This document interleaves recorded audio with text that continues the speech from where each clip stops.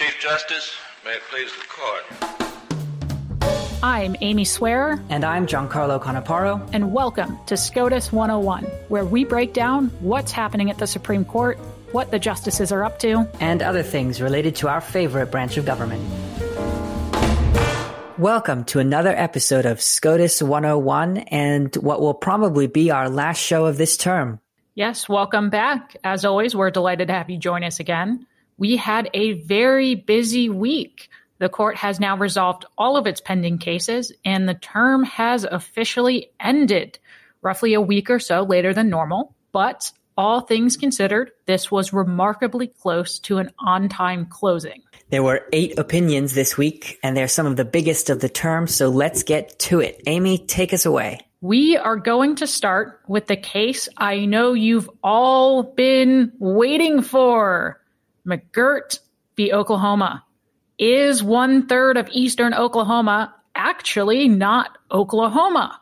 Well, we finally have an answer, and it is, shockingly, no.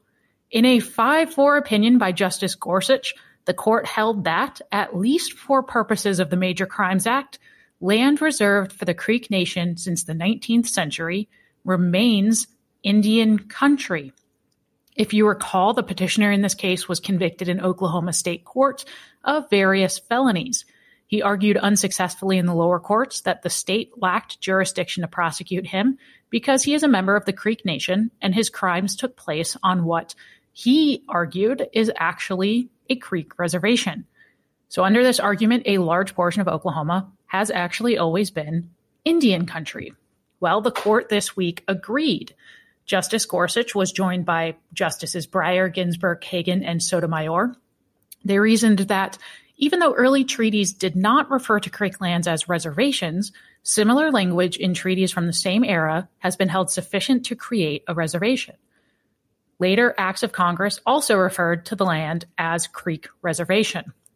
At no point did Congress in any statute actually use its words to disestablish the reservation. And I love this line by Justice Gorsuch, quote, "If Congress wishes to break the promise of a reservation, it must say so."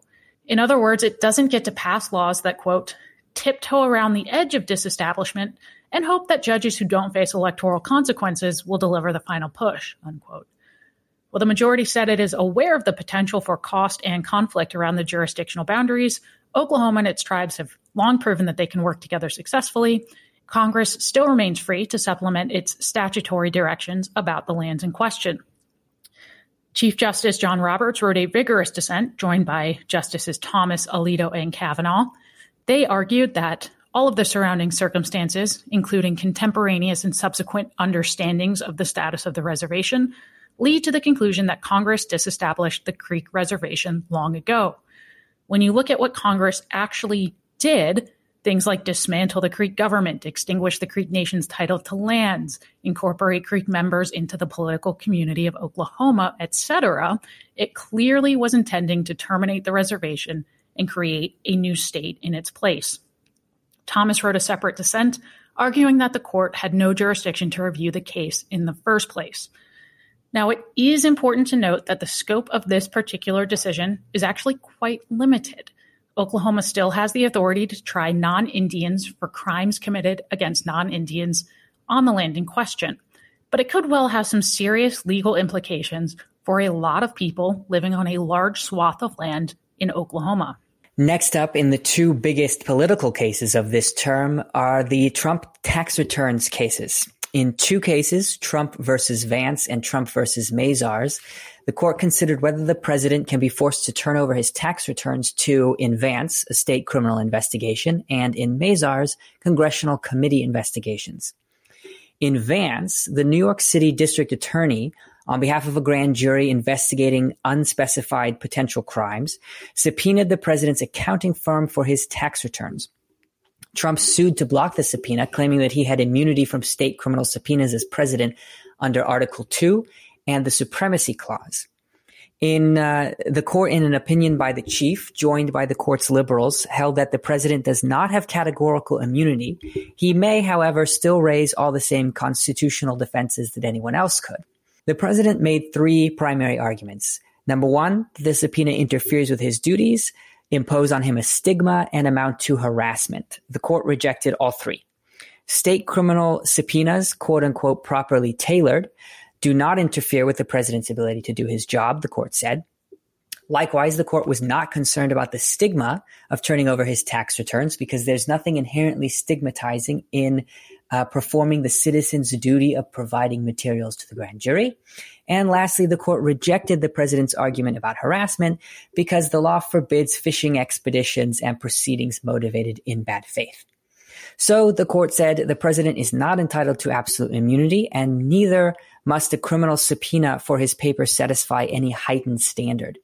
Nevertheless, the court said the president retains all the same constitutional defenses as anyone else, and so they remanded it down below where those constitutional defenses will continue to be litigated. Justice Thomas dissented. He said, although he agrees that a president does not have absolute immunity, he might still be entitled to protection from a subpoena's enforcement if he can show that his duties demand his whole time. Justice Alito dissented, arguing that a heightened standard was appropriate given the extraordinary nature of the office of the presidency and all that it requires him to do. In his view, a prosecutor should have to do three things to get the president's documents: provide at least a general description of the possible offenses that might be investigated, outline how the subpoena relates to those offenses, and explain why it is important that the records be produced and why it's necessary for production to occur while the president is still in office. On balance, I think that the court is being a little naive about this subpoena and ignoring that it might very well be politically motivated. I think that Alito's approach would at least add a level of security against political motivation without compromising the state's ability to investigate potential crimes. And that leads us to Mazars. And Mazars, 3 House committees subpoenaed the president and his family and his business's financial records, ostensibly for various legislative purposes: anti-terrorism, money laundering, and countering foreign interference in elections. Importantly, this was not in the course of impeachment investigations. So the president challenged the subpoenas on the ground that they lacked a legitimate legislative interest and violated the separation of powers. Again, the chief wrote this opinion. He was joined by everyone except Justices Thomas and Alito. And essentially the court punted on the case, saying that neither the parties nor the courts below adequately considered all the separation of powers concerns. The court remanded the case and told the lower courts to weigh a non-exclusive list of considerations. These include whether the legislative purpose warrants the significant step of involving the president, whether the subpoena is no broader than reasonably necessary for that legislative purpose, whether the evidence sought advances the legislative purpose, and whether the subpoenas impose burdens on the president.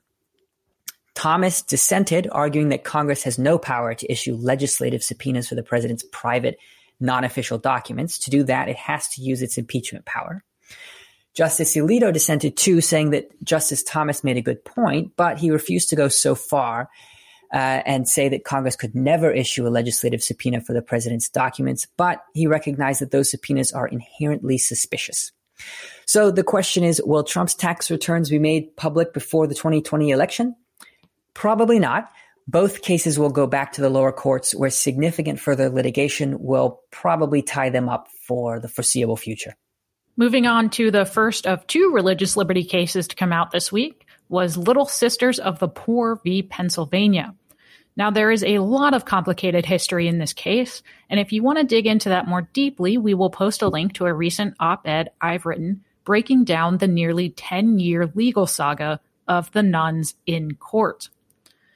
This week, in a 7-2 decision with a majority opinion by Justice Thomas, the court held that the Trump administration had the authority under the Affordable Care Act to promulgate religious and moral exemptions to the Act's contraceptive mandate, and that the rules promulgating these exemptions were not procedurally defective. It ordered the lower court to remove its nationwide injunction prohibiting the rules from going into effect. Justice Thomas's majority opinion was joined by Justices Roberts, Alito, Gorsuch, and Kavanaugh. According to the majority, the same provisions of the Affordable Care Act that granted sweeping authority to create the contraceptive mandate also empowered the agencies to identify and create exemptions to it. It's not the court's job to impose limits on an agency's discretion to exempt religious organizations from a rule it created when the statute itself does not impose such limitations. The court did not, however, decide the underlying question of whether these new exemptions were compelled by the Religious Freedom Restoration Act, or whether they were arbitrary and capricious, as Pennsylvania and New Jersey had argued. And this is where we get into the dueling concurring opinions. Justice Alito, joined by Gorsuch, noted that Pennsylvania and New Jersey are all but certain to immediately pursue these arbitrary and capricious arguments in the lower courts, sending the nuns back into litigation again. For that reason, Alito would have saved the Little Sisters a future legal battle by deciding that the new rule is compelled by RFRA and therefore is not arbitrary and capricious. Justices Kagan and Breyer concurred in the judgment, but indicated in their separate concurrence that they think the new rules may well come up short of the standard of reasonableness. Justice Ginsburg dissented, joined by Justice Sotomayor, arguing that the exemption is, quote, destructive of the Women's Health Amendment, unquote. As they put it, while the government may accommodate religion beyond free exercise requirements, when it does so, it may not benefit religious adherents at the expense of the rights of third parties. Amy, this isn't the last time we're going to see the Little Sisters, is it? No, absolutely not. I think the unfortunate reality is that Justice Alito is correct, and Pennsylvania and New Jersey are almost certainly going to immediately pursue the arbitrary and capricious claims in the lower courts. We're going to see the Little Sisters back in front of the Supreme Court, probably in the next couple of terms. We have another religious liberty case in Our Lady of Guadalupe. This case concerned the scope of what's called the ministerial exception to employment laws. The ministerial exception is a judicially crafted doctrine that provides that the First Amendment's religious liberty guarantees prevent courts from hearing employment discrimination lawsuits brought against religious organizations by employees who perform ministerial duties on the basis that the First Amendment guarantees religious organizations independence in matters of church governance. So the question is, who's a minister? In a previous case called Hosanna Tabor, the court said that 4 factors are relevant to answer that question: the employee's title, degree of religious training, whether the employee holds herself out as a minister and claims tax benefits, and whether the employee's job involves spreading the church's message and advancing its mission. The court said that this was supposed to be a flexible and holistic examination. In this case, the employees were Catholic school teachers who performed vital religious duties such as modeling, teaching, and promoting the Catholic faith, and guiding their students to live in accordance with that faith. Their titles did not include the term minister, and they did not have much formal training, but the school saw them as playing a vital role in carrying out the church's mission. Now, the schools, for one reason or another, did not renew the employees' contracts. The school said performance was an issue. The employees said they were discriminated against. In their subsequent lawsuits, the schools argued that they were ministers, so the exception barred their employment discrimination claims. The Ninth Circuit sided with the employees. It took a very rigid, formalistic approach to the Hosanna Tabor test. To the Ninth Circuit, formal title and training were paramount, actual duties less so. The court, in an opinion by Justice Alito, joined by everyone except Justices Sotomayor and Ginsburg, reversed the Ninth Circuit. The court said the test must be flexible, and its primary focus should be on what the employees actually do, not formalistic things like titles. The court said, quote, educating young people in their faith, inculcating its teachings, and training them to live their life of faith is exactly the sort of thing that qualifies for the exception. Justice Thomas, joined by Justice Gorsuch, concurred, saying that the religion clauses require deference to religious organizations' good faith claims that a certain employee's position is ministerial. In other words, we shouldn't be getting into this balancing test. Justice Sotomayor, joined by Justice Ginsburg, dissented, saying that the exceptions should be limited to those employees in leadership positions and those with special theological training. The takeaway is the opinion's a good one for religious freedom. It protects religious organizations from the government telling them how to carry out their mission and clarifies the standard for the ministerial exception. It also respects the great diversity of religious traditions by focusing on actions and not titles or training. I think Justice Sotomayor's dissent would actually discriminate against a lot of religious traditions, like certain Quaker churches, which still exist, that eschew titles or formal training. Under her approach, they would receive no protection, whereas a more formal hierarchical church like the Roman Catholic Church would. That strikes me as arbitrary. Next up this week, we had opinions handed down in the faithless electors cases. The first of these cases, Chiafalo v. Washington, dealt with a Washington state law that imposed $1,000 fines on 3 electors who cast their votes for Colin Powell despite having pledged to vote for Hillary Clinton. The 3 faithless electors sued the state of Washington over these fines, arguing that the fines violated their constitutional right to vote however they pleased. The Washington State Supreme Court upheld the law. In an opinion by Justice Kagan, joined by all justices except Justice Thomas, the court this week affirmed the Washington Supreme Court, reasoning that, quote, Article 2, Section 1's appointments power gives the states far-reaching authority over presidential electors, absent some other constitutional restraint. Furthermore, nothing in the Constitution expressly prohibits states from taking away presidential electors' voting discretion, as Washington does. While the electors argued that the framers expected electors to use their discretion, quote, whether by choice or accident, the framers did not reduce their thoughts about electors' discretion to the printed page.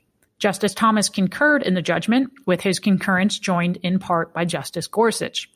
He stated that while he agreed with the result, he disagreed with the majority's attempt to base that power on Article 2. In his view, the Constitution is, quote, silent on states' authority to bind electors in voting, unquote, so that power necessarily resides with the people of each state. He emphasized that, quote, when the Constitution is silent, authority resides with the states or the people. And that leads us to the second faithless electors case, Colorado v. Baca. This case dealt with a similar faithless electors law to that of Chiafalo. However, rather than fining an elector who tried to cast his vote for former Ohio Governor John Kasich instead of Hillary Clinton, the Colorado Secretary of State, in accordance with Colorado law, removed the faithless elector from his position as an elector, canceled his vote, and replaced him with a different elector who voted for Clinton. 2 other would-be faithless electors who also wished to vote for Kasich instead of Clinton saw this and begrudgingly cast their votes for Clinton, too. All 3 of these electors sued in federal court. Unlike the Washington Supreme Court in Chiafalo, the 10th Circuit found that Colorado had violated the Constitution by removing the elector who actually voted for Kasich and nullifying his vote. In a per curiam opinion, the court reversed the judgment of the 10th Circuit for the reasons stated in Chiafalo. Thomas, once again, concurred in the judgment, also for his reasons stated in his Chiafalo concurrence. Justice Sotomayor took no part in the consideration of this faithless electors case. And last up in this blockbuster of a week is the American Association of Political Consultants. The issue in that case was whether the government violated the First Amendment by exempting its own debt-collecting calls from a law that forbids all other robocalls. In 2015, Congress amended a statute banning robocalls to cell phones to allow itself to make debt-collecting robocalls. Several political organizations sued, claiming that the exception violates the First Amendment. The opinion was surprisingly divided on 3 issues: the applicable standard, whether the debt exception violates the First Amendment, and if it does, can it be severed from the rest of the statute? On the first issue, the court, by Justice Kavanaugh, with Gorsuch agreeing in a separate opinion, held that strict scrutiny applies. Justice Breyer and Sotomayor would have applied intermediate scrutiny because the debt exception involves commercial regulation. The court on the second issue agreed that the debt exception violates the First Amendment. And lastly, the court said that the government debt collection provision can be severed from the law. Reprising their arguments in Selah Law, the CFPB case from last week, Justice Gorsuch, joined by Justice Thomas, said that the proper remedy was to enjoin enforcement of the exception against the plaintiffs. He doubted whether the court has the authority to rewrite laws by severing portions of them. All right. Thanks for hanging in there, folks. We know it was a busy week. And to close out our interviews for this term, we have a returning special guest who I've already warned you is likely to make some repeat appearances on this show. Our Meese Center colleague, Paul Larkin. Paul is currently a senior legal research fellow here at the Heritage Foundation. He began his legal career by clerking for Judge Robert Bork on the D.C. Circuit Court of Appeals, and then served for nearly a decade in the Department of Justice as an assistant to the Solicitor General and attorney in the Criminal Division's Organized Crime and Racketeering section. He has argued 27 cases before the United States Supreme Court, and we are very, very happy to have Paul joining us today. Paul, thank you so much for joining us again. Oh, it's my pleasure. I greatly enjoyed it the last time. You and Giancarlo were terrific hosts. You make someone like me, who is one of your guests, feel very welcome. Well, we're very excited to have you back, and we're excited this time to sort of dig in a little bit to your actual career. So, Paul, tell us, did you always want to be a lawyer? Actually, no. I wanted to be involved in law enforcement and actually thought about not even going to college, about joining the NYPD.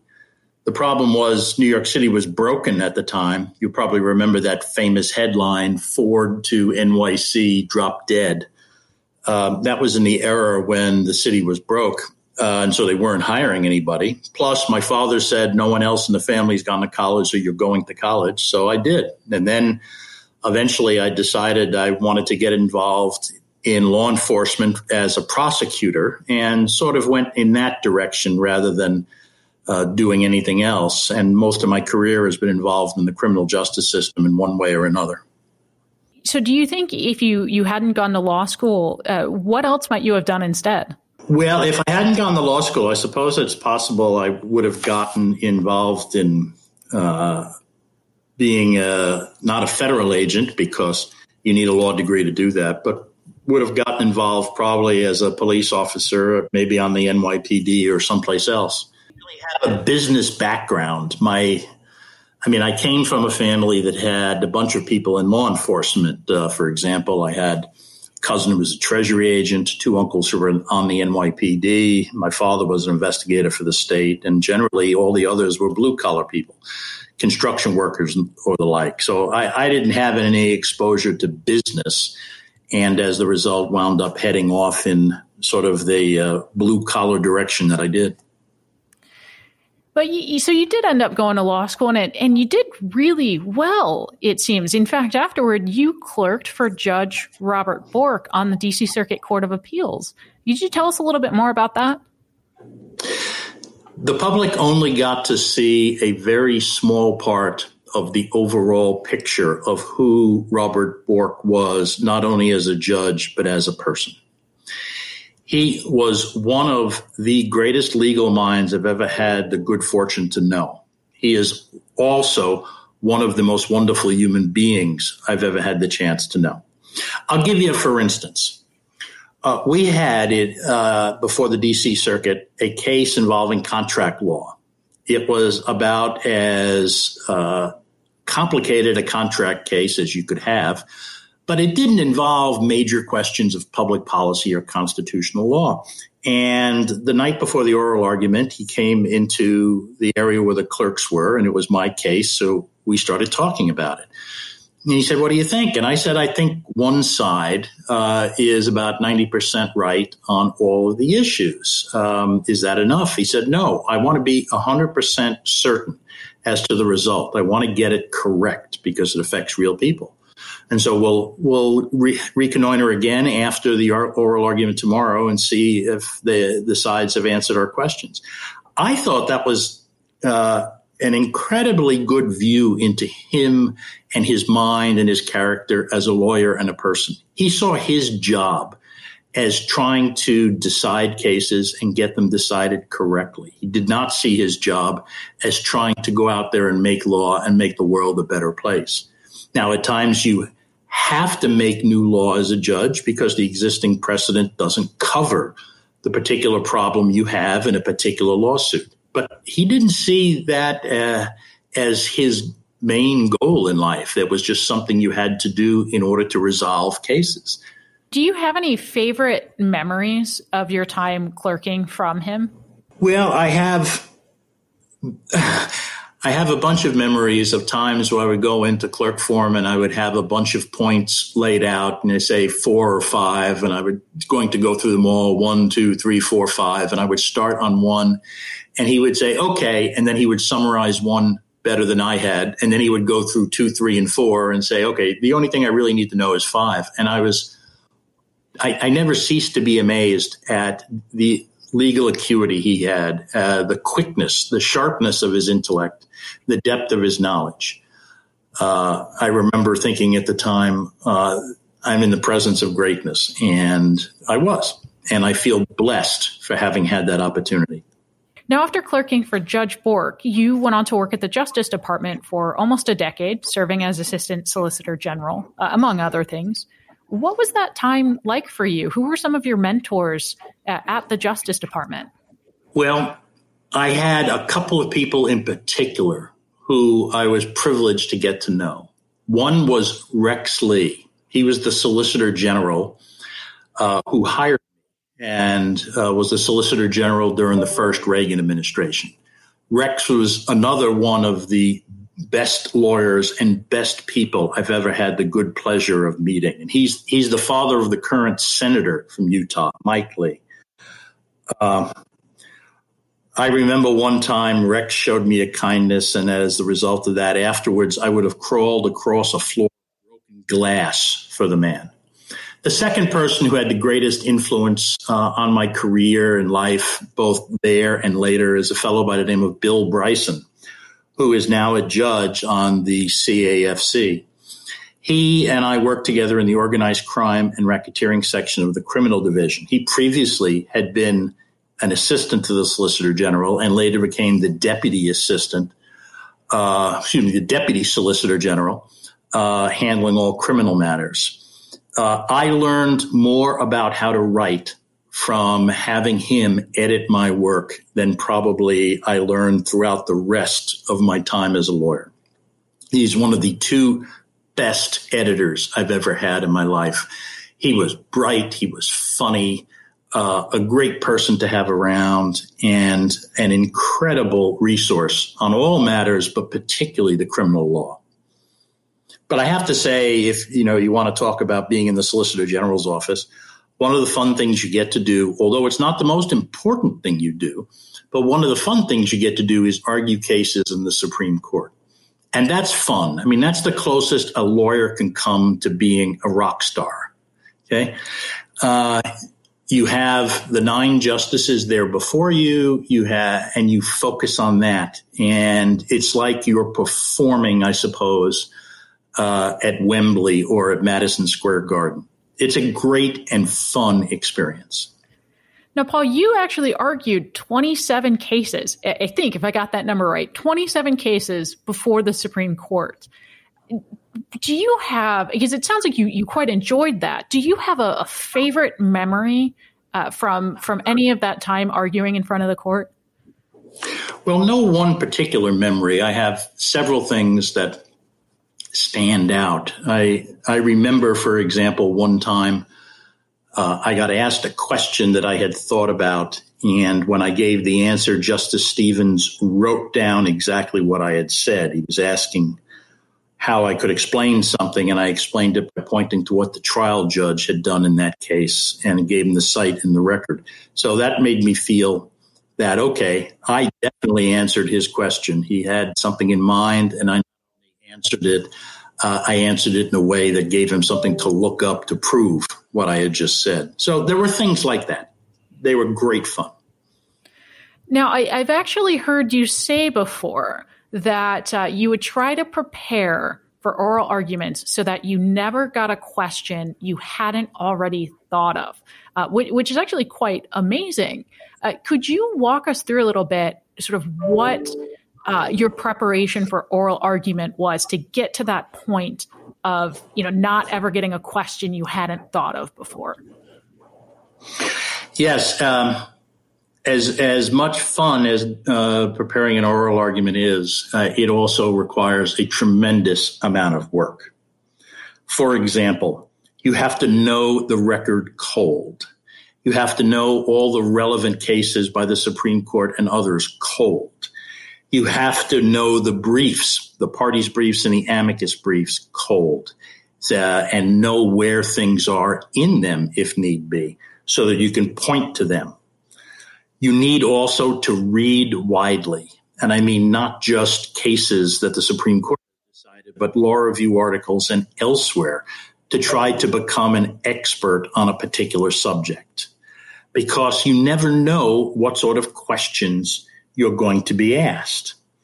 But one way to prepare for that is based on some advice I got from Professor Anthony Amsterdam, a law professor at Stanford when I was there, who was also one of the 6 best lawyers I've ever had the privilege of getting to know.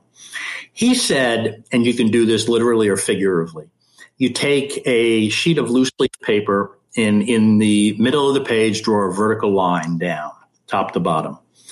And on the right-hand side, you make every point you need to make during your time standing there at the lectern in order to persuade the court to rule in your favor. And it can't be many. It can only be like 3 or 4. But then on the left-hand side, you have to write down every question you think you could be asked. And then thirdly, figure out how you can make as many of the points on the right in response to each question on the left. And what I used to do very simply was one of the steps in my preparation. I would sit down and write out every question I thought I could possibly be asked and then write out an answer to it. And the answers have to be short. I mean, the average soundbite on TV is 29 words. So you have to try to make sure that you stay within that. And you also, I think, have to front load your answers. I mean, if a question calls for a yes or a no, you have to answer it, yes or no. And I didn't do that one time and learned the mistake involved. I was arguing a case in the Second Circuit, and I got tied up for the ensuing 5 minutes, which seemed like 5 years, because I hadn't answered a yes or no question, yes or no. I started with the explanation. So I always tell people, answer it yes or no, and if you can't literally answer it yes or no, make sure you front load your answer in 5 words or less, like not always, sometimes, maybe, never, not in this case, something like that, so that you get the answer out and then go on and do your explanation. But only if you know all the relevant facts in the case, only if you know all the relevant decisions, have read and have taken to heart all the briefs, and have thought deeply about what is going to trouble the Supreme Court, will you be able to be in a position like I was, where you feel completely comfortable that there's nothing they can ask you that you don't know. Were there any special routines? I mean, I know you talked about sort of having the sheet of paper, but is there any other special routines that you would go through in preparation for oral argument? Yes. The night before every argument, I would walk my golden retriever, Holly, and I would present my argument out loud while I was walking her, just to see how it all sounded out loud and to be able just to try to relax and take it in one more time. She was a tremendous audience. She never anything I had to say. And she was also willing to listen to everything I had to say, even though I'm sure she thought, Dad, this is very boring. Can you talk about something else? But that is one of the little particular types of techniques that I used. And it was fun. I used to enjoy it. It was very relaxing. And I thought personally it helped. And if it helps you, then it's worth doing. Now, I do have to ask, did Holly ever ask any questions back? No. She was pretty quiet in this regard. Got a cold bench from Holly, huh? That's right. That's right. Is there any other advice that you would give to young attorneys about how to prepare for oral advocacy or how to be effective as an oral advocate? Sure. One is you have to prepare, literally or figuratively, 3 different oral arguments. You have to prepare the oral argument you will give if you get no questions whatsoever. And if that happens, you certainly don't want to use all your time. You always want to give time back because it not only displays confidence in what you have to say, it shows that you are respectful of the fact that the judges or justices have a lot of other demands on their time. So the first argument is the one you would give if you've got no questions. You have 30 minutes. If you say 5 for rebuttal, that leaves you 25. You would give maybe 15. The second argument you have to prepare is the one you would give if you have only a middling amount of questions. Some, but not too many, so that you do get a chance to make some presentation. And the third one you have to prepare is the one you would give if you got nothing but questions. As soon as you said, Mr. Chief Justice, and may it please the court, all of a sudden, bang, you got hit with questions and they didn't stop for the remaining time. That's where you really have to have prepared by knowing what all the questions are, what you can be asked, what you can say, and how you can then segue from what you want to say to something else. I mean, if you have 4 points to make and you make point 1 and then are on point 2 and you get a question that really deals with point 4, after you've answered it, you have to decide whether you continue on explaining what your point 4 is or if you go back to point 3. And only if you have good segues can you do that. You have to think about these in advance.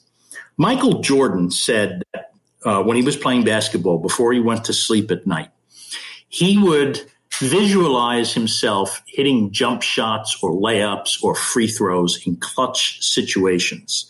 This way, when something like that happened in real life, he had already thought through it, and the pathways in his brain were already connected so that he could act as quickly as his body allowed, which was pretty damn fast. The same sort of thing happens when you start thinking through questions. If the more you think through the questions, the more you think through what the possible answers are, the easier it is for you to find the right answer and then to use it and then to know where you go next. So presenting oral argument, it may not be the 99% perspiration and the 1% inspiration, because you need more than 1% of inspiration in order to do it right, because you have to think about things. But it's far, far more work than you would think it normally would be. It's not like writing out a speech and giving it. That's the last thing you want to do. Now, Paul, you also did, at your time at the Department of Justice, you did some trials too. Did I get that correct? Well, I dealt with appeals from the strike forces. I worked with Bill Bryson, and what we did was handle the appeals in cases brought by the various different organized crime strike forces. The trial lawyers wanted to do their investigations and their trials, so we handled the appeals in all of the circuit courts. It was great fun. I remember the first time I gave an argument in a case, it was in the Sixth Circuit. And I thought it went well. And when I was leaving the courtroom afterwards, I remember thinking, and God, they're paying me to do this. That's when you know. That's when you know. That's right. That's right. And there were always some claims of error in those sorts of cases. But trust me, there was never any doubt in any of the cases whether the person was factually guilty and whether he was, in fact, a bad guy. They were all guilty. They were all bad. Is there anything else from your time at the Department of Justice that you'd consider either a favorite memory or just sort of the thing that when you think back to it, that's the moment or the experience that you appreciate the most? Well, let me say this. One that's had the greatest effect on me is something Rex Lee told me my first day at work in the SG's office. He said, "All I want from you is your best legal opinion. Don't worry about how the chips fall. Don't worry about the politics. That's my job. You just give me your best legal advice and I'll take it from there." And I took that to heart. And in fact, giving him my best legal advice got me in some political hot water later because I disagreed with a major administration policy. Rex, came down to my office later and said, after I read your memo, I think you're right. They're wrong. I owe them enough loyalty to defend a non-frivolous argument, and their argument is not frivolous, even though it's unpersuasive, so I'll let them make it. But that was the incident where I decided I would crawl across a floor of broken glass for the guy, because I was getting all sorts of heat for my legal conclusion, and Rex was there to back me up. That was probably the single best moment I had in that entire office. Well, Paul, we certainly appreciate you coming on and letting us sort of scratch underneath just the surface of quite the career that you've had. We do have one final question for you before you go. If you could have a conversation with any Supreme Court justice, living or dead, and I know you've argued in front of quite a few, what would that conversation be, and who would it be with? Well, this may seem like I'm cheating because I was interviewed once before, but it's the same justice now that I gave back then, and it's Byron White, for multiple reasons. One of which is Byron White is like Chris Christopherson. He's one of these multi-talented people that excelled at everything he did. I mean, he was runner-up to the Heisman Trophy winner. He was Rookie of the Year and MVP in the NFL. He was a Rhodes Scholar. He was a great lawyer in Colorado. He wound up going on the Supreme Court. He was just excelled at anything and everything he did, just like Chris Christopherson, who's another person I think is just a fabulous example of all that Americans can be. In terms of what we would talk about, I would talk about what it was like knowing John Kennedy. He first met Kennedy at a reception for Rhodes Scholars when Kennedy was over there with Kennedy's father, who was the ambassador to Great Britain at the time. And then later, Byron White got the job of writing the after-action report on the sinking of PT-109. And when Kennedy was recovered and found out that he had been found to be dead and was written about, he went and looked up White. And from that point on, they became fast friends. Byron White wound up being the deputy attorney general and then later wound up going on the Supreme Court. So I would talk about that. But I would also just talk about, I think, what it was like in the 60s in the Justice Department. That was at a time when they were fighting tremendous battles against Southern states on racial issues, what that was like. They were fighting tremendous battles against organized crime in the United States, what that was like. So, I would think and then of course I would ask him what it was like playing in the NFL. I knew that was coming. I just think there are more things I could talk about with him than probably almost anybody else, with the possible exception of William Rehnquist, who also served in the Second World War. He was a sergeant in the Army Air Corps. But I have to say, I think White is probably edge out Rehnquist in this. But since I said White the first time, I should have said Rehnquist this time. But that's my mistake. Well, Paul has graciously agreed to join us for just a couple trivia questions. Our theme for today's trivia is music at the Supreme Court. Paul, are you ready? I think we've got 3 questions for you. Knock yourself out, Amy. All right. Now, it is well known that Justices Scalia and Ginsburg developed a close friendship on the court. The two often bonded over a love of what musical style? Opera. That is correct. They bonded over their love of opera. In fact, in 2013, a law student from Maryland set their arguments to music, composing an opera titled Scalia / Ginsburg. Scalia and Ginsburg got a special preview of the opera, along with a small audience of law clerks and Supreme Court staff. All right, question number 2. This one, Paul, I don't know that you'll know it offhand, but I think you can logic your way through this one. I'm hoping.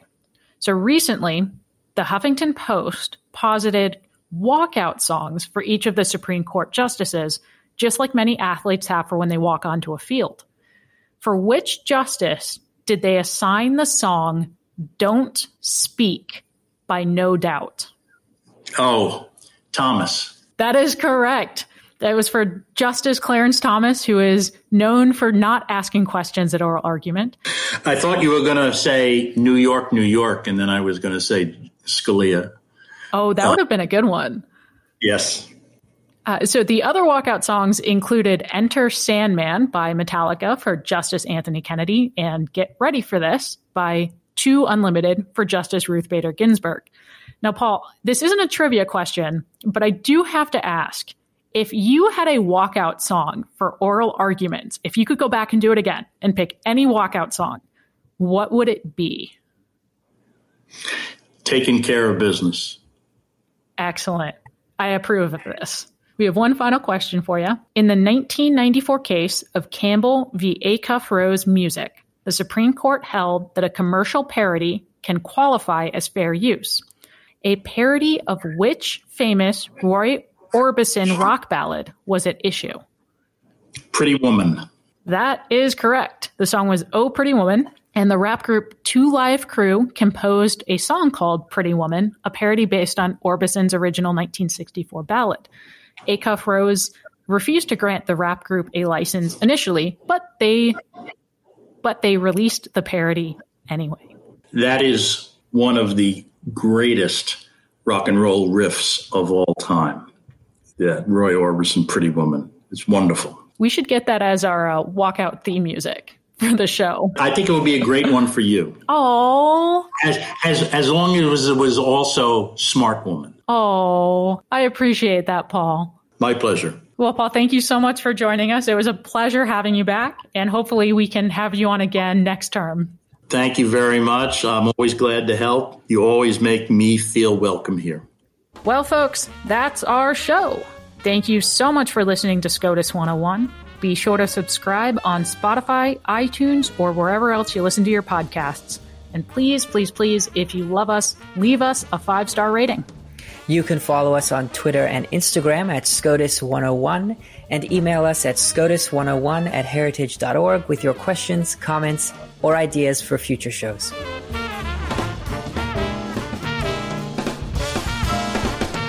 Case is submitted. You've been listening to SCOTUS 101, brought to you by more than 500,000 members of the Heritage Foundation. Executive produced by Amy Swear and Giancarlo Canaparo. Sound designed by Lauren Evans, Mark Guiney, and John Popp.